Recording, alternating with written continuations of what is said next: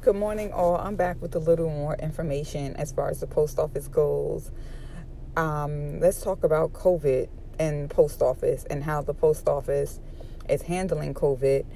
In my case, I've been in maybe 2 different offices during the COVID where the supervisors are, one situation, a supervisor was actually watering down products to use to clean the area. And this is when COVID first hit. He was watering down products, refused to get any gloves, at one point asking us to wear gloves repeatedly throughout the day, and then also bringing in mop gloves, which is the plastic gloves that come up to your elbow, and recommending that we wear those and then take them home and wash them.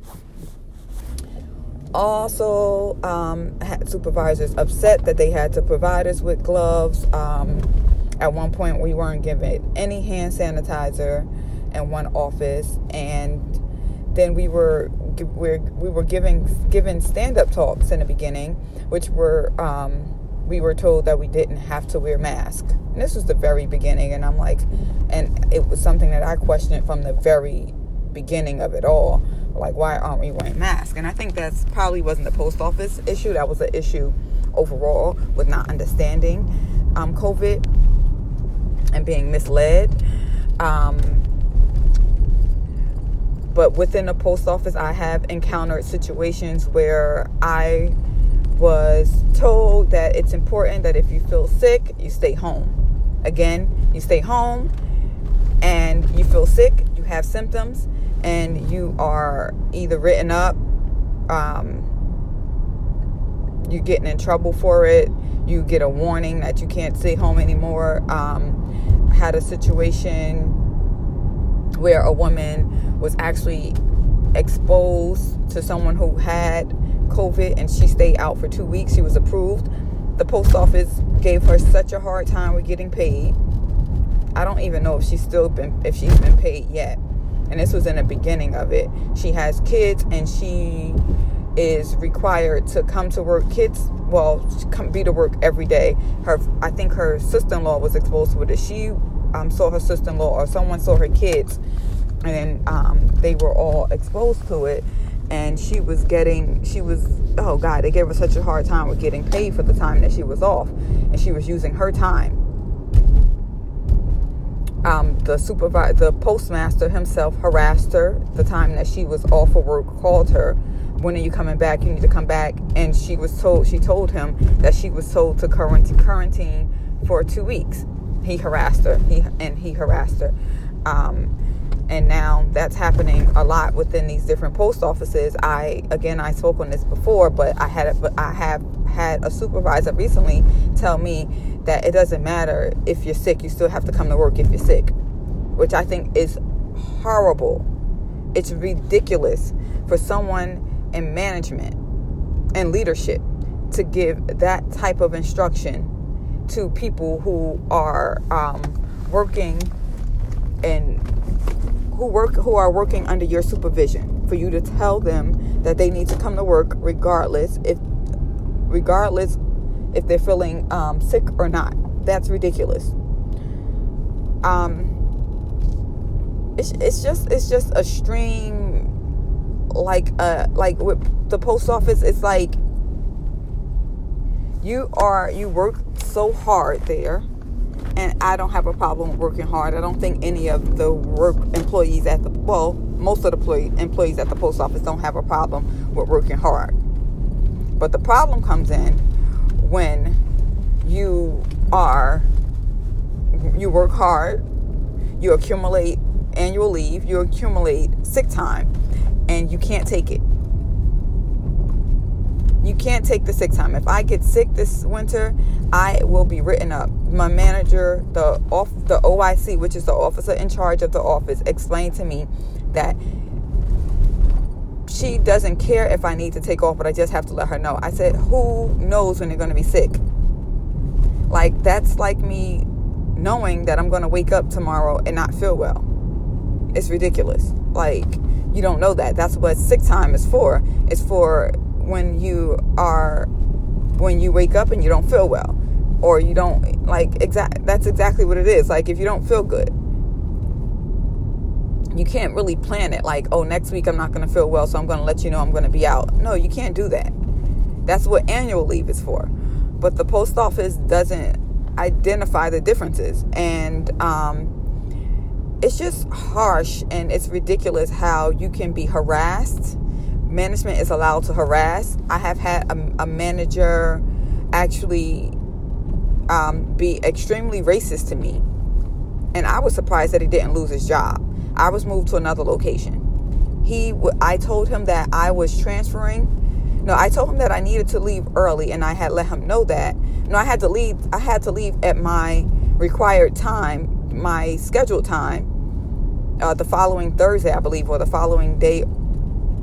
And because I had to register my son for school. And his response was, why? Isn't he going to be on the corner selling crack?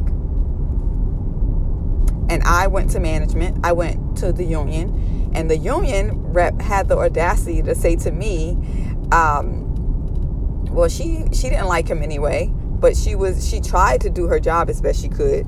So she said to me, and she tried, but it still just shows a lot of, there needs to be a lot of diverse training, inclusive training within the post office.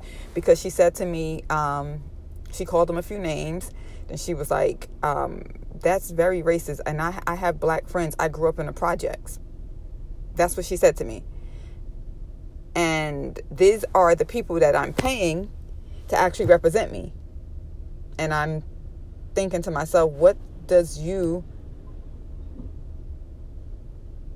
growing up in the projects have to do with me, with being black? Growing up in the projects does not mean black. I couldn't believe she said that.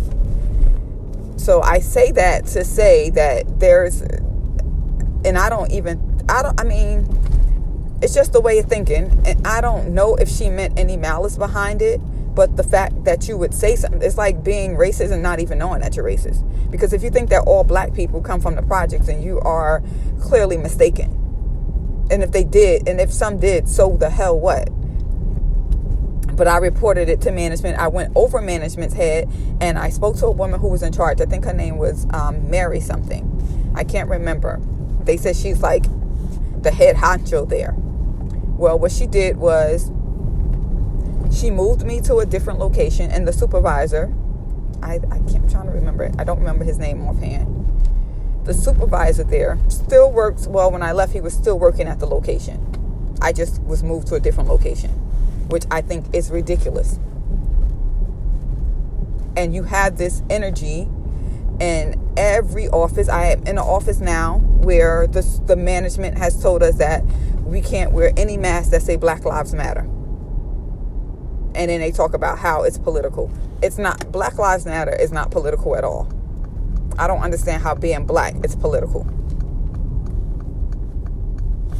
How saying that my son's life matters is not being political. But that's the what do I say? That's the post office. That's the morale of the post office. And that's a lot that hard-working black people, Hispanic people, anybody other than white, that's a lot of what we have to face and what we have to deal with. And we are hard-working people. They will work you to the bone. Like, literally. You can't call out. You can't, I understand calling out excessively and taking advantage of it. Of course, you should be reprimanded. But if you're sick, my manager had the audacity to tell me I called out around the same time last year. So he has to write me up. The same time last year. What sense does that make? The fact that you are sometimes forced to work over 12 hours a day is horrible. And then this is things that they try to enforce. They don't tell you your rights. They won't leave you alone unless you stand up for yourself and you say, no, I'm leaving. Because technically you only have to work 10 hours. Like if I come in at 8, I leave at 8 at night. However, they will try to force you to if you don't know your rights. And I think that that's horrible. I think that's something charges should be able to be brought up against them whenever they break the rules. These people are not being held accountable. It's really stems down from the top.